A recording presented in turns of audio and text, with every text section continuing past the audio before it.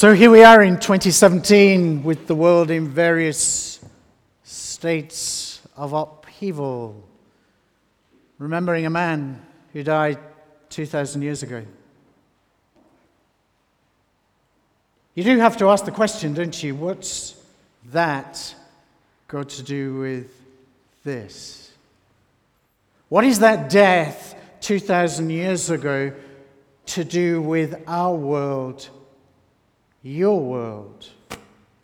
life, my life? If Jesus were standing here and you asked him that question, what would he say? The cross, the death of Jesus, is Jesus speaking to us. It is, if you like, his final word to us. It is the summation of all that he ever said. It is the definitive word for each of us. And so Jesus would say this. He would say, God loves you. God loves you. God loves you. For many people, the defining characteristic of their life is the search for love, because love has the power to transform us, to change us, to enhance us, to fulfill us. To love and to be loved is so profoundly important to us. And although we pursue all kinds of other things, for so many people, the one thing that makes their life, that would fulfill their life, that they long for, is to love and be loved.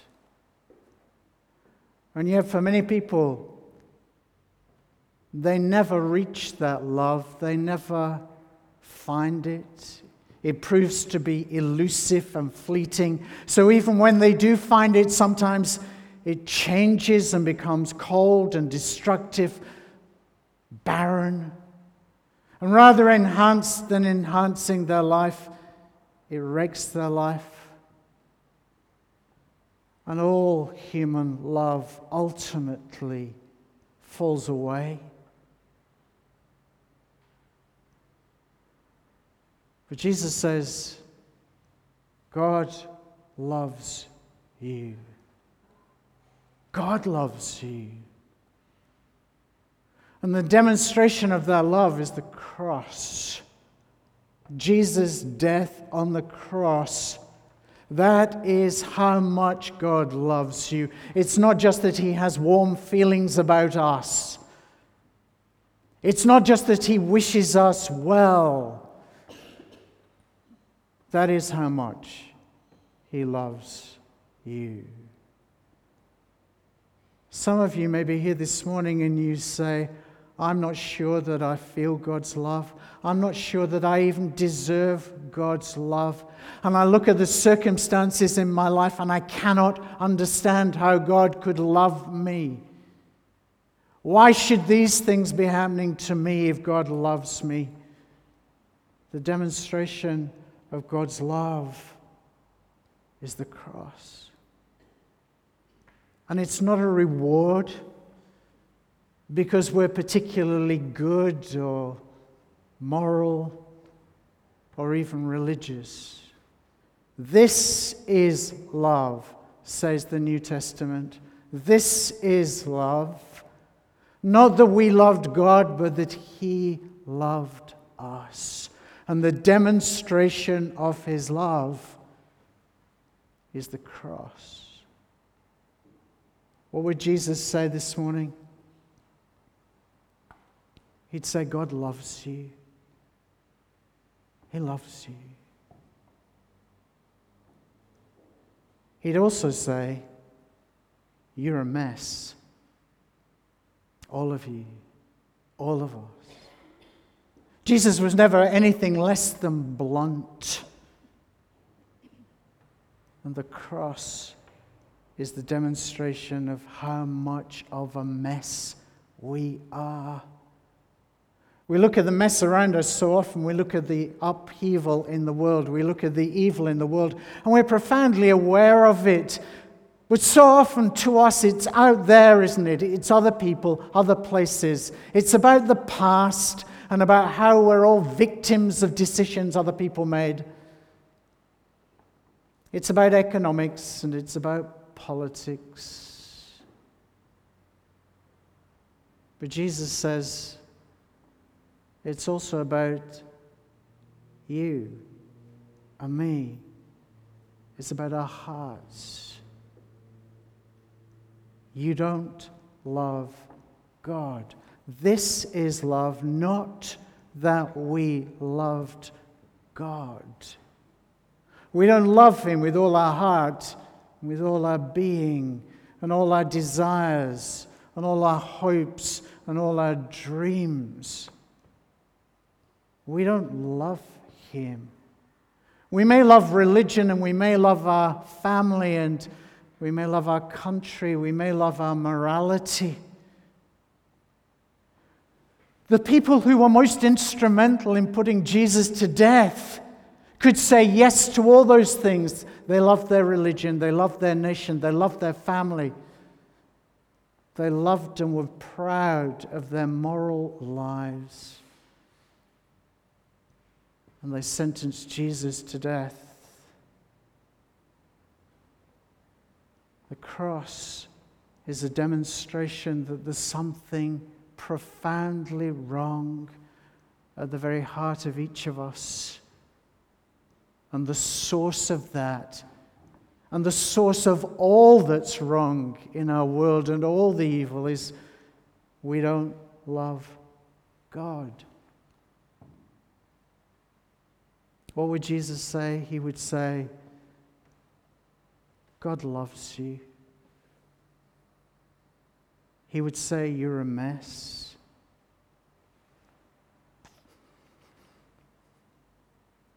And He would say, I've opened a door for you.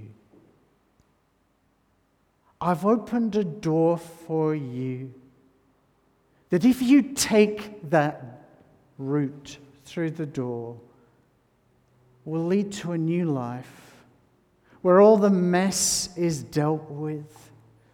A new life, a new hope, forgiveness, where you can experience the love of God and return that love as well.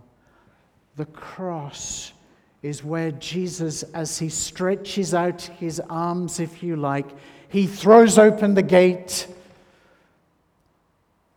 and you get just a glimpse of the other side.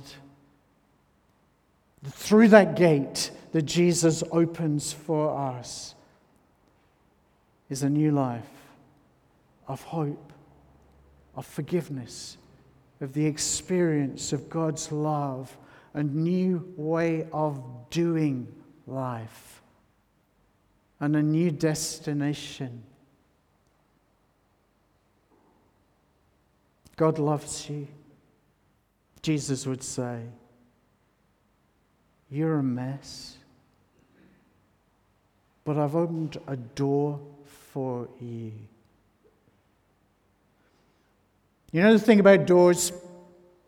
Sometimes we face doors in our life where we'd love to go through and the door is shut. The door to promotion, the door to career, the door to a new lifestyle. We'd love to move through, but the door is closed to us. The opportunity isn't there. But then sometimes the door opens, doesn't it? You have the chance of a career change. You have the chance of a new job, of promotion, of a new relationship. The door's open. But you have to walk through the door, don't you? You have to walk through the door. So there's one last thing that Jesus would say. He would say, you're invited to walk through the door I've opened for you. Anybody, whoever you are, however messed up you feel your life is, however much you may feel that you're not good enough for God, whoever you are, Jesus would say, I've opened the door for you, for anyone. You're invited. Step through the door. God loves you. Do you realize that?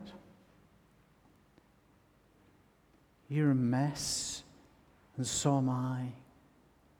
But Jesus has opened the door for us, and he invites us to go through. How do you go through the door? How do you walk through that door that Jesus opened for us as he stretched out his arms on the cross and died for us? There are two decisions you need to make. One is the decision, I will go through that door. I will walk away from the person I am now.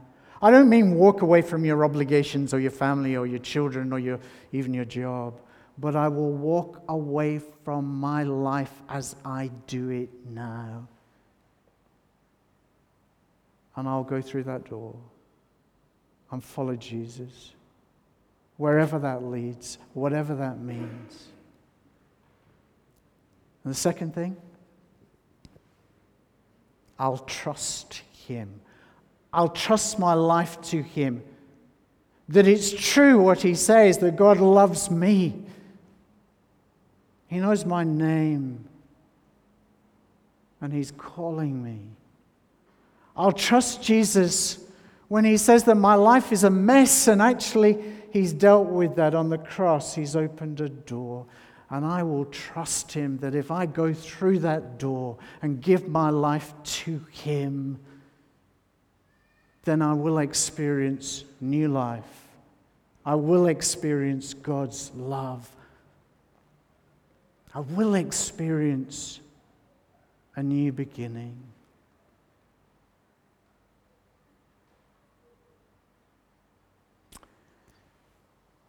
I want to leave you with a couple of things.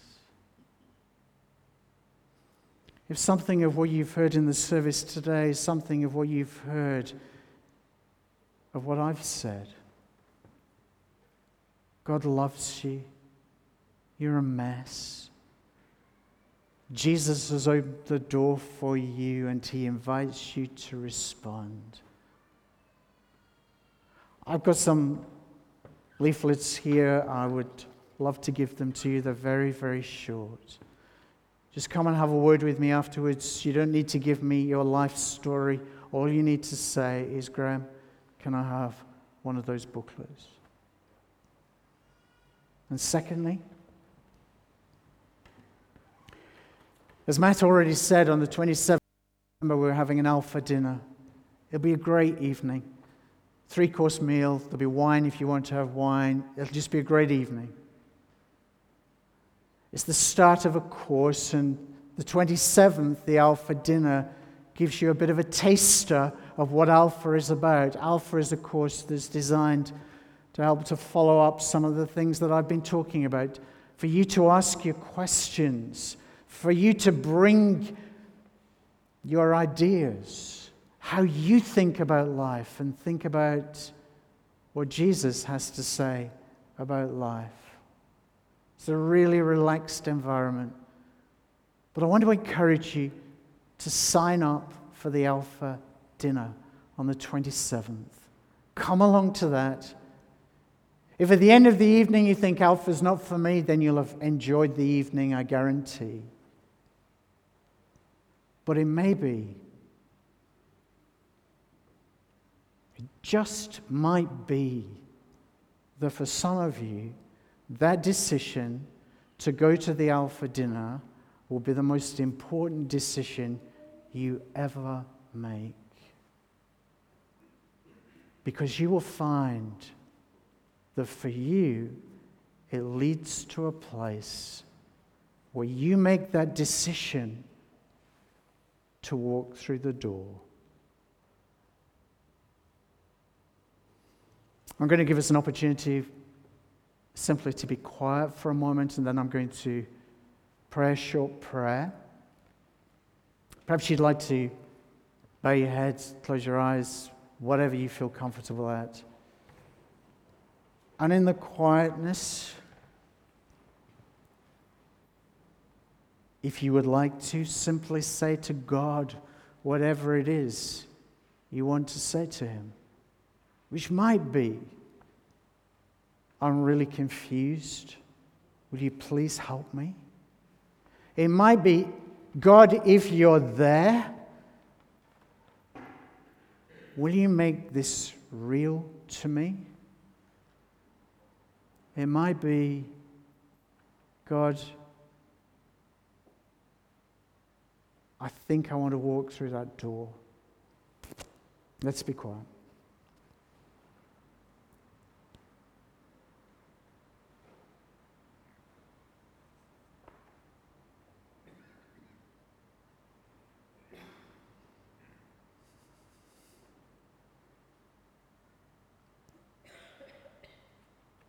Father, you know our hearts. You know what's going on deep inside us. You know even things about ourselves that we don't. Father, I pray for every single person who's spoken to you. I pray, Father, that you will answer them. Father, that you have promised that whoever turns to you, whoever cries out to you, you'll hear that cry and you'll respond. And so I pray, Father, that for some people this morning, this might be the beginning of a whole new journey, a whole new life. In Jesus' name, amen.